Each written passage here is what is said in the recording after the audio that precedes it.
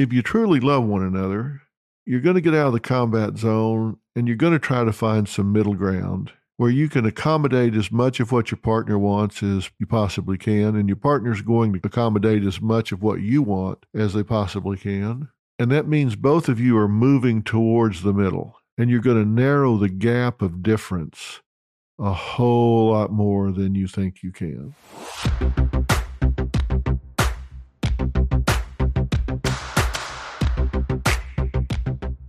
I'm Dr. Phil, and this is Relationship Reality Check number 3.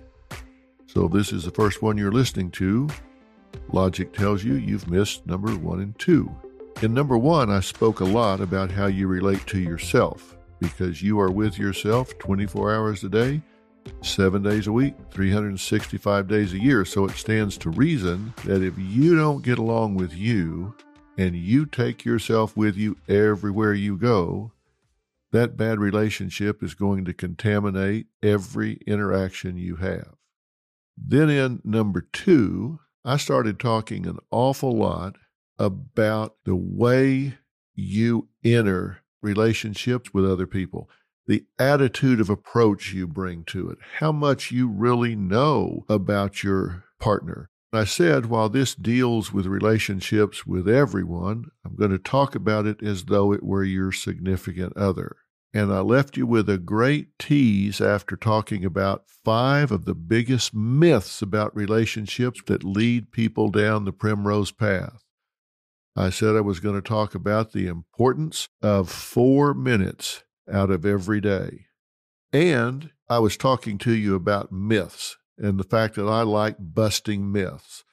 And the reason I said I like to talk about that so much is because it's not what happens in your life that gets you all upset, if you do get upset. It's not what happens in the world. It's whether or not what you expected to happen happened in your life. You see, you have expectations, something in your mind about how things are supposed to be. If once you get into the situation, that's not what happens, that really bothers you. That's what upsets you. You know, I've been a pilot since I was a teenager. I had a really great flight instructor. His name was Bill Solomon. He was in a little town in Texas. This was just an old cowboy. He wore cowboy boots and cowboy shirts, you know, the kind that snap up the middle. They don't have buttons. They have snaps and all kinds of ornate stuff all over the front of them. Wears a cowboy hat. And he was just a flight instructor. He was a cowboy, lived on a ranch, had horses, cattle and all, but he was a flight instructor. He was really a good student of human behavior. And I was very young and really very stupid, I'm sure. Lots of macho.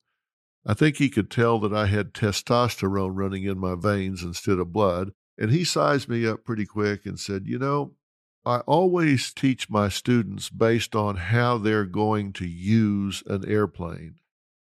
And I can tell already at a very young age, you're a hard driver. And that tells me that you're going to fly whenever you want to fly instead of when you should fly. For that reason, I suspect, unlike a lot of other people, you're going to fly whether it's clear and smooth or whether it's cloudy and raining and bumpy. So I'm going to teach you to fly in all kinds of conditions because I'm predicting that's what you're going to do. And he did. This was in the summer, and there would be days in Texas where the winds were blowing 20, 35 miles an hour. And I'd call and say, I assume we're not having our lesson. He'd say, no, we're having our lesson because I know if you get ready to go somewhere 10 years from now and it's all blustery and hot and blowing, you're going to go out there and strap in. So get out here. You're going to learn how to do it right now. So I would go out there and he would strap in. And we got in such weather that, you know, those little vents you turn up in the ceiling to get air, I actually cut my head 2 or 3 times. It was so rough, I was hitting my head against the ceiling on those air vents. I mean, the airplane would just drop 500 feet and then jerk back up and move to the right, move to the left. It was like riding the wild mouse at the amusement park. But that's how I learned to fly. So later, when I had my license and I was by myself and I got into rough air, I was like, yeah, this is rough air. This is what I expected. I've been in this 100 times. This is what I learned to fly in. My pulse didn't go up one bit. But he also trained my older sister, Dina. She was a sweaty palm pilot.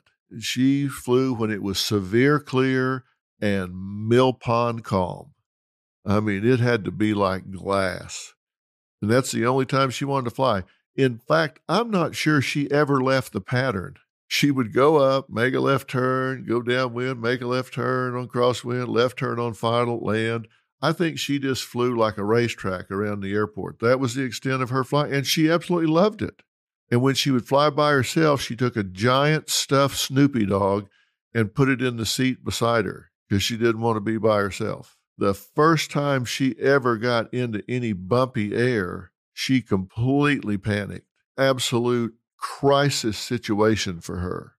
I remember one time coming back from Oklahoma into Texas, we got on the fringe of some thunderstorms and it got pretty rough.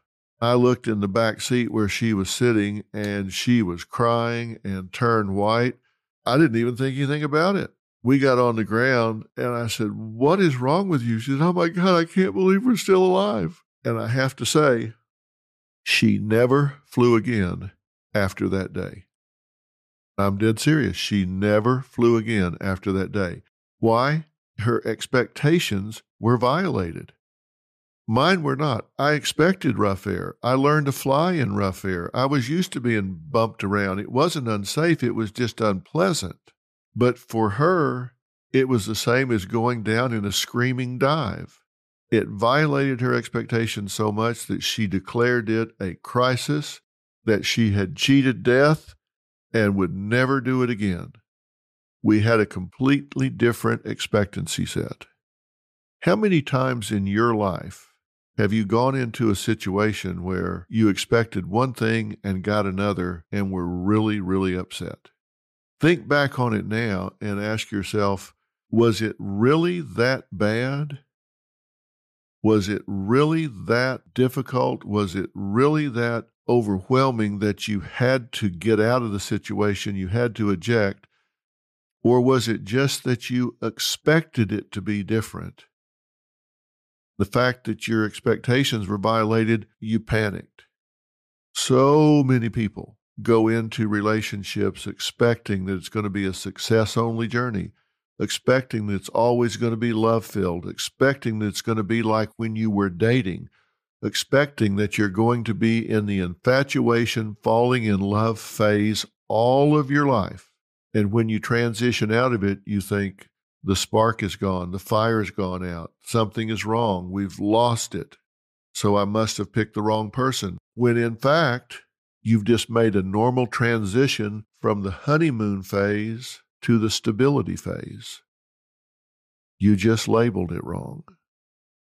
So that's why I like to clear up myths. You might actually have a very healthy relationship, but because you have unrealistic expectations, you label it as being unacceptable when in fact it may be well above the norm. The first myth I talked about was a great relationship depends on a great meeting of the minds, meaning you have to see things the way your partner does. That's not true. Myth number 2, that it demands a great romance. That's just simply not true. I said myth number 3 was a great relationship requires great problem solving, that you've got to spot your problems, be able to work them out, get them behind you, and never see them come up again. That's just simply not true. There are some problems that you will never solve because you will never be like your partner. Myth number 4, a great relationship requires common interests that bond people together. Just simply not true. There are going to be things that you like to do that your spouse doesn't like to do and your spouse likes to do that you don't like to do. You don't have to have common interest. Opposites do, in fact, attract. Opposites do, in fact, complement each other. You know, ladies, you might be married to some jock who loves football and loves getting outside and sweating and doing all this, and you may not be that way at all. Or you may be that way and he may not be that way. That's okay. You can be different. You have other things that you bond over, like children and togetherness and dreams and building a home and a life and a family.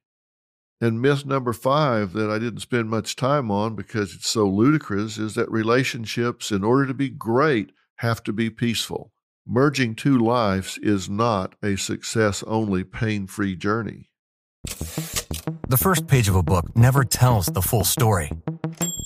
And those news alerts and headlines, like the ones we get on our phones, don't even scratch the surface of what the story is really all about. Stories are like people, multi-layered and complex. It takes some digging to find the truth, but when we find it, it can change our world. We like to dig. The news on Merritt Street. Essential television. Now, I promised you at the end of last time that I was going to go through 5 more of what I call the Big 10 myths, but I also promised you something else. I promised you that I was going to talk to you about 4 minutes that can absolutely change your relationship. And let me tell you what those 4 minutes are.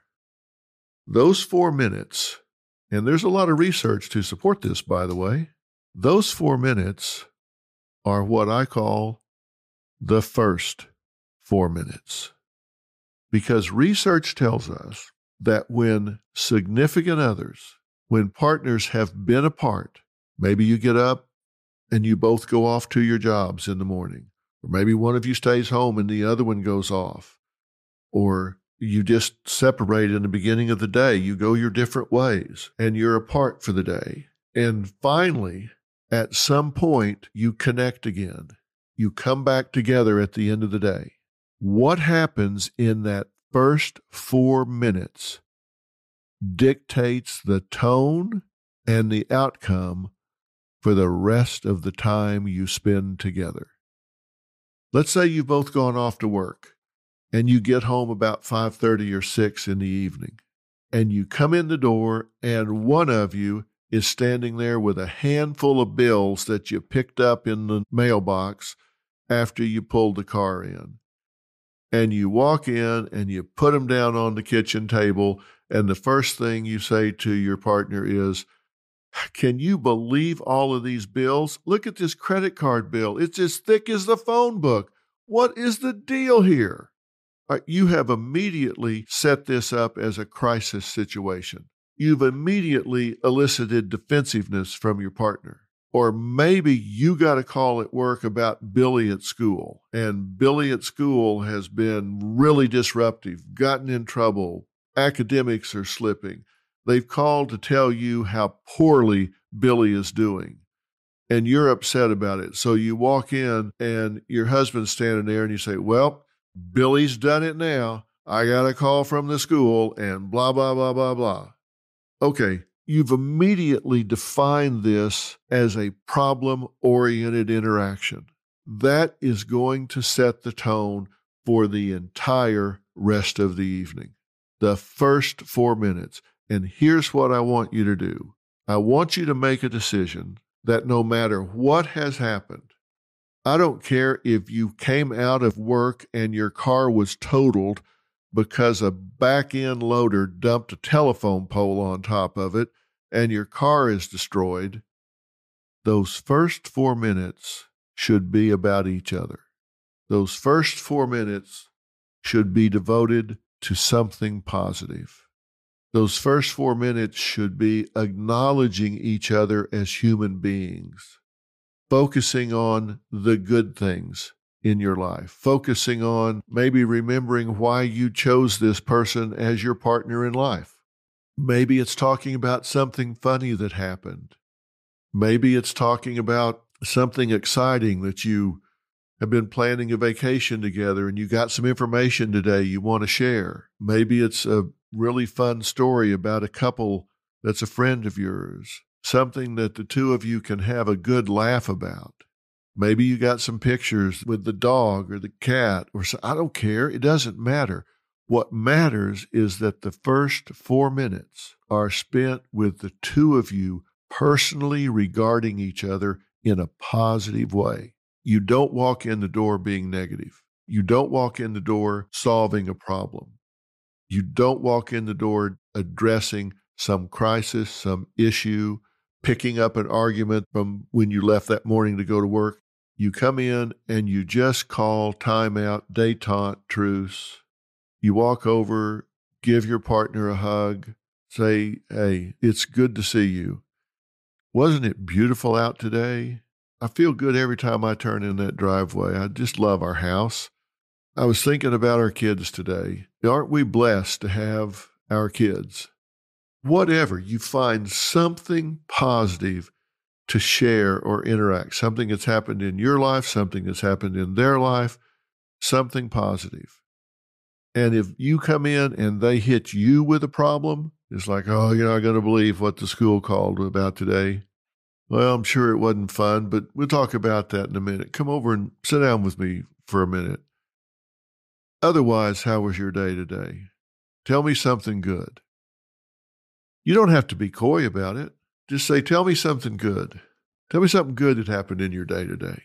Well, let me tell you something good that happened in my day today. You know, when you do that, that too sets the tone. It's amazing how momentum takes hold and you get that sense of camaraderie, that sense of unity, that sense of togetherness. Research has shown that if you will take those first 4 minutes and refuse to problem solve, refuse to deal with crises, refuse to give criticism, refuse to take the bait, and focus instead on 100% positive, something that's funny, something that's a joke, something that's peaceful, something that's meditative, something that's counting your blessings, anything that's positive. And it doesn't have to be some big formula where you get around together and you hum or you have some meditation exercise. You just come in and you just interact positively. That can change the destiny of where that relationship is going to end up by 11 o'clock that night. You do that 2 days in a row, 3 days in a row, 30 days in a row, 45 days in a row, then all of a sudden you have a completely different attitude, a completely different approach. So I know that seems like not a big deal, but I promise you, give me 30 days, 4 minutes a day. Think about it. Just 4 minutes a day. And if you get attacked in those first 4 minutes, don't take the bait. Turn the worm. Make it positive. Say, I'll talk about that in a minute, but tell me something good. Something happened to me today that was really fun. I want to tell you about it. And at the end of that, you need to deal with a problem. I promise you'll go at it with a completely different attitude. The first 4 minutes, that's a small thing you can do that has, in the aggregate, a significantly positive effect. And you're going to find as we move forward that small changes day to day, small changes in attitude, small changes in the way you speak, small changes in the way you act, add up across the days and the weeks and the months to completely overhaul a relationship. You don't have to leap tall buildings in a single bound. You can take the stairs. You just need to take a step up, take another step up, take another step up, and you don't even have to change your partner. You just need to change what you're doing, just what you're doing. And the reason that right in the big middle of myths, I wanted to tell you about the first 4 minutes is because myth number 6 is a great relationship lets you vent all of your feelings. And that is just not true. You see, there's this myth that if you're in a relationship and you're being authentic and you love each other and you care about each other, that you ought to be able to say anything you want to say. I mean, you're being truthful, right? Wrong. You still have to be civilized. Just because you have the license to vent doesn't mean that you should. Because if you think your partner is going to forget mean and hurtful things that you have said or done, they might forgive it, but they will never forget it. So this whole attitude about, hey, I can say anything I want. It's okay. It's authentic. It's real. I can vent. There's a huge difference between being genuine and being brutally honest. And you remember we've talked about this. Being genuine conveys your real sentiment. Being brutally honest means you're doing it in an uncaring and unempathetic way. You're doing it in a savage way. You're doing it in a way that takes into account your need to vent, but not the impact it's going to have on the other person. I want to give you a really good example of this that's very real life. I told you that I was in private practice for a long time, and I did my share of marriage counseling. I just wasn't very good at it. It wasn't that I didn't know what to say or I didn't know what to do. It just was that I didn't have the patience for saying and doing it. I just thought people ought to learn and change a little faster than they were prepared to learn and change. But I was dealing with a couple, and I'm going to change the names to protect the guilty. I'm going to call them George and Karen. There's a concept here that I want you to learn. It's called outrageous overshadowing. Outrageous overshadowing. Think about those words for a minute. Outrageous overshadowing. What could that possibly mean? Well, outrageous overshadowing is when you do something that is so over the top, so outrageous, that it gets so much attention that it overshadows anything they may have done. Now, I was working with a couple, George and Karen was, let's just say she was a little paranoid about his being flirtatious. And I say a little paranoid because she saw a problem with everything he did. That was not realistic. But there were problems with some of the things he did. I mean, he did flirt some of the time. He did like attention from women, and he did kind of bask in that some. But they would go to church, and she would be jealous of Sister Margaret. Honestly. I mean, it didn't matter what he did. He could be at a stoplight, and a good-looking girl could pull up in the car next to him, and she would think it was planned in some way. And again, not to say that he was a saint, but she was so hypersensitive to it that she really lost all credibility. It was kind of like the little boy that cried wolf. Every time something came up, she made a huge deal out of it. And she might have been right 1 out of 20 times to a degree. I don't think he ever actually had an affair with anyone, but people have asked me many times, Dr. Phil, how do you define flirting? When does it cross the line? There's a real easy definition for me. If you wouldn't do it with your partner standing there, then it's crossing the line. If you're chatting up some guy or some guy's chatting up some cute girl at work, if you wouldn't do exactly the same thing with your wife or husband standing there, then that's probably crossing the line. That's just a real good way to judge that, in my opinion. But if you are so hypersensitive about it that it really has become a controlling, consuming jealousy, then you're hurting yourself and your partner. But she had made the decision one time that he had really been inappropriate at an office function. And, on a scale of 1 to 10, if 5 was okay, he might have been a 6 or a 7. He might have paid a little attention to a particular young woman that was kind of his fantasy. Didn't touch her, didn't go off with her, but certainly was offensive to her sensibilities. I think anybody that looked at the situation would have agreed. They had a blow-up over this, and she kicked him out. While he was gone, she took green fluorescent spray paint and painted everything he owned with green fluorescent spray paint. Now, they call jealousy the green-eyed monster. I don't think it was an accident that it was green fluorescent paint, but she painted all of his clothes, suits, shirts, pants, everything. Then she took a butcher knife and she stabbed the heart of every shirt he owned, and then she cut out the crotch of every pair of pants that he owned. Now, he was a real stereo buff, and he had the most fabulous sound system you've ever seen in your life. So she took every bit of his stereo system, all of his electronics, took it into the master bath, put it into the bathtub, pulled the stopper shut, turned on the water with all the equipment in there, dumped an entire box of laundry detergent on top of it, and completely soaked it. Then she wrote things on the wall in his study where he had a home office that I can't repeat. So she's now cut all of his clothes up, painted everything green, taken all of his stereo system, soaked it in the tub, and by the way, left the water running, left the house, went and checked into a hotel. Now, that's what I call outrageous overshadowing.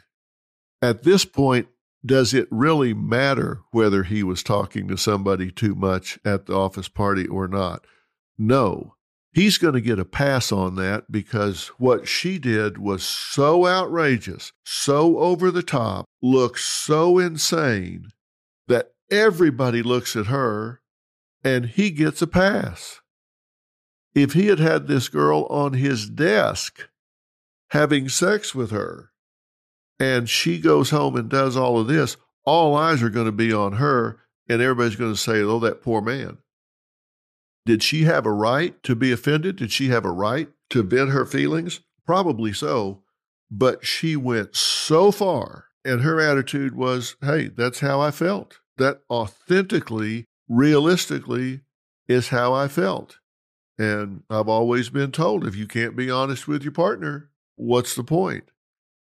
Well, whoever told her that, whoever gave her the idea that that gives you a license to violate your partner's space, to violate their property, to degrade them, to do all of these things to them, certainly gave her a bad message. The point's really clear. Before you say something, it could be disastrous. Before you do something that could be disastrous, before you say or do something that is not ever going to be forgotten, before you do something that is just going to be really hard to unring that bell, you need to really think about that.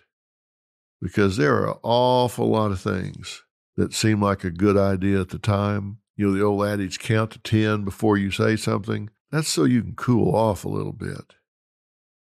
When he came home and found all of that, I still know these people.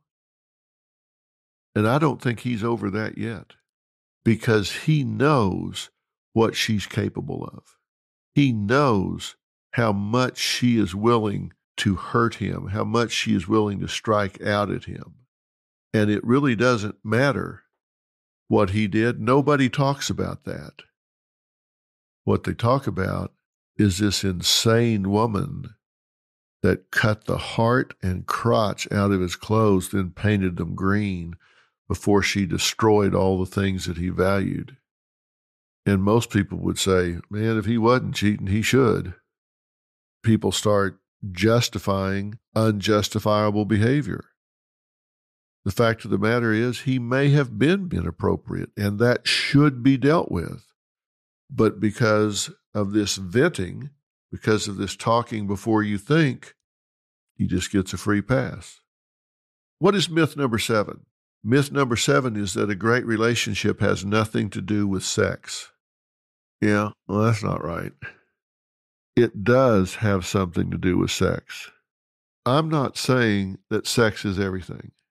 If you have a good sexual relationship, it registers about 10% on the important scale, meaning it makes up about 10% of what's important in the relationship.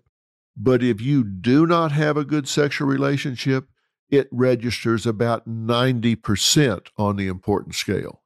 Now, what do I mean by that? What I mean is if you have a good sexual relationship, you enjoy it, you feel relaxed and accepted and involved and intimate with your partner, and you just move on to all the other aspects of the relationship, all the other parts of intimacy, the sharing, the mutual support, the knowing each other, the being able to read each other, the things that really define the relationship. So if you've got it, it's about 10% and you move on to other things. But if you don't, it's about 90%. Why? Because man's number one need is acceptance. And when I say man, I mean humans. I don't mean man, male man. I mean people, male or female. Our number one need is acceptance. Our number one fear is rejection. And when you're in a romantic relationship, when you're in a committed relationship, the most vulnerable you feel is if your partner is attracted to you or not. If you are rejected at that level, if your partner shuns you sexually, they say, I'm just not attracted to you. I'm just not stimulated by you. I just have no desire for you. That's when it becomes 90% because you can't get past it. If that is good, if that is meeting both partners' needs, that's when it's about 10%. You say, okay, check that box and let's move on. How well do we know each other? How much time do we spend with each other? What kind of problems do we need to resolve? What's our communication levels? How do we respond to each other sensitively, etc.? So ask yourself, what does it communicate if you have an asexual relationship? And I'm not just talking about intercourse. I'm not just talking about the act itself. When you ask people, how often do you have sex? Give a survey, you ask people, they're going to lie. If they say 4 times a week, it's 2. If they say 2, it's 1. For some reason, everybody feels the need to exaggerate that. But here's what I believe, and here's what I've observed. There's a difference between men and women when it comes to the sex act, and I can tell you that there's a real disconnect here. The time from the initiation of the sex acts to satisfaction for men is about somewhere between 4 and 6 minutes. For women, it's about 15 to 20 minutes. Now, what does that tell you? That tells you that there's a disconnect there. Somebody's getting their needs met and somebody's not, unless there's real good communication going on. So somebody will say, how long does it take to have sex? I say, well, he says 4 to 6 minutes. She says 15 or 20. Here's what I say. I say it takes about 2 days. And I'll tell you why I say that. In the real world, in real relationships, having sex on a Wednesday night may start Monday afternoon or Tuesday morning. Because you're going through your week, you're busy buzzing around. Let's say Tuesday morning, you're both getting ready to leave, and you just take a little extra time. That kiss goodbye is just a little bit longer. That hug is just a little more personal and a little less hurried. When you get home that night and you're having dinner, maybe there's a little more physical contact in the kitchen. Maybe there's a little more eye contact, a little more interplay. Then the next morning, again, there's now actually a little flirtatiousness going on. There's maybe a call during the day. Then it comes time for dinner that night. Maybe there's a little more interaction then. There's a little effort to maybe put the kids to bed with a little less chaos. It just starts ramping up where the priority list is shuffled. What was at the top of the priority list, which was kids, job, laundry, car, bill paying, all of a sudden, your relationship starts drifting to the top. You start regarding each other a little bit more. You start paying attention to each other a little bit more. So Wednesday night, when you go to bed, you do have relations. I think in most situations, if you will look, that act actually started 18, 24, 36 hours sooner. Call it foreplay, call it dialing in, sensitivity, or whatever. The reason a good sexual relationship is so important is not that time that you're together in bed. It's all the time that's leading up to it.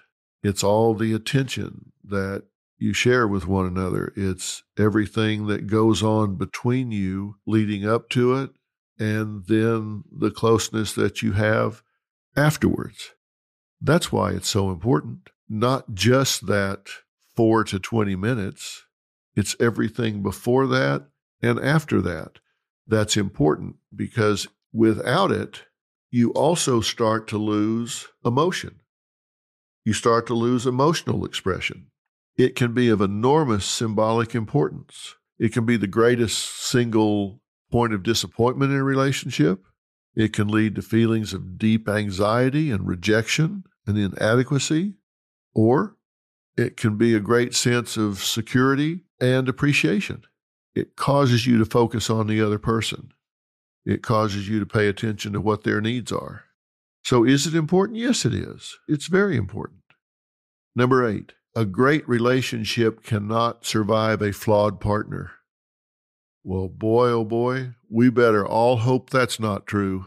Because if that's true, we need to all get a bus to come through our neighborhood and pick us up and take us down to courthouse together. Because we're all flawed partners.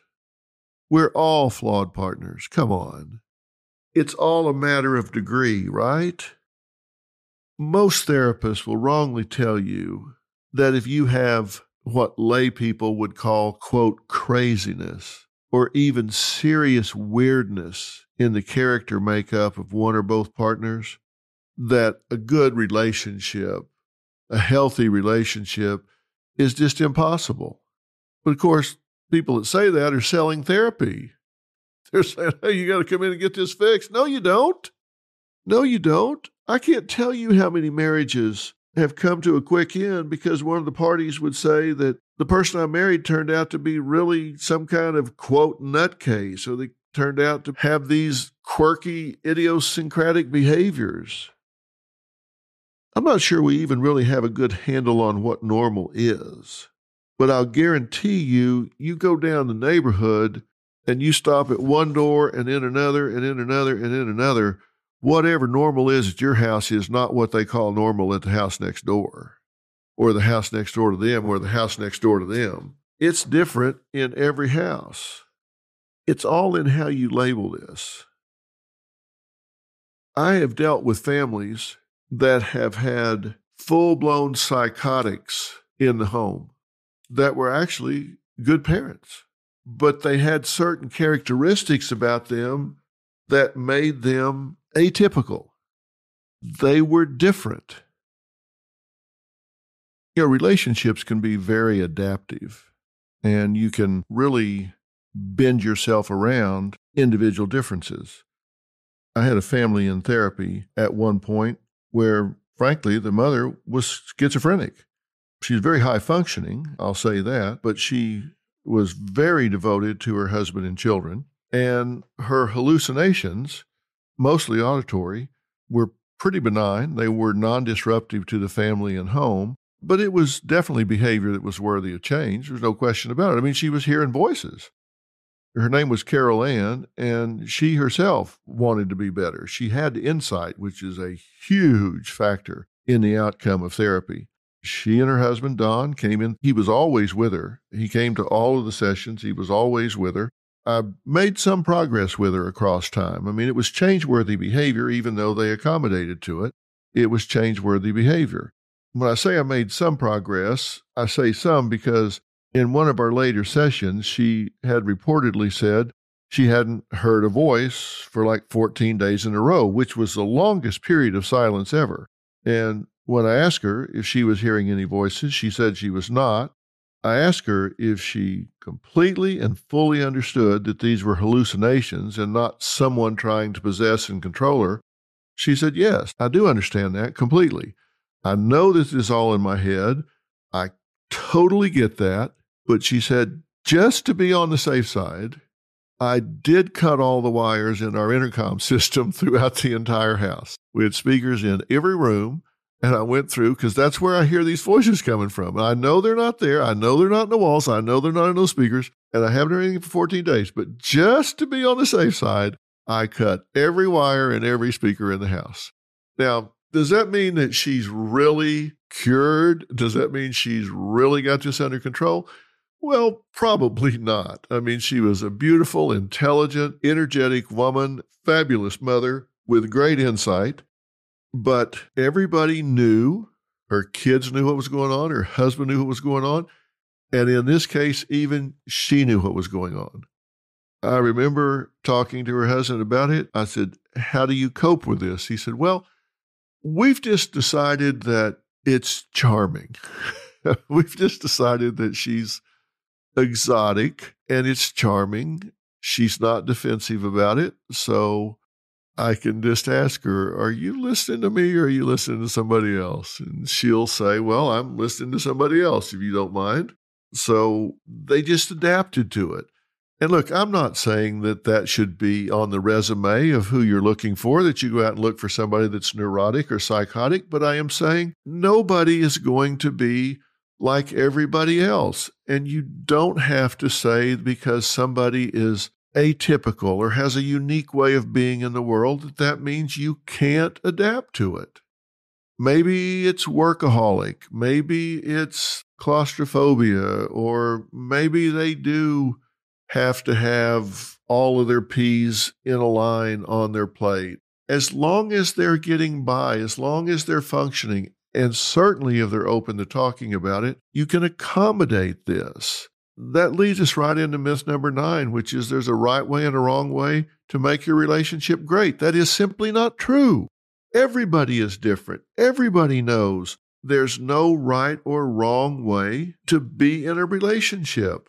Maybe you're in a relationship where the mom stays at home and the dad works. Maybe you're in a relationship where the mom works and you have a stay-at-home dad. It really doesn't matter.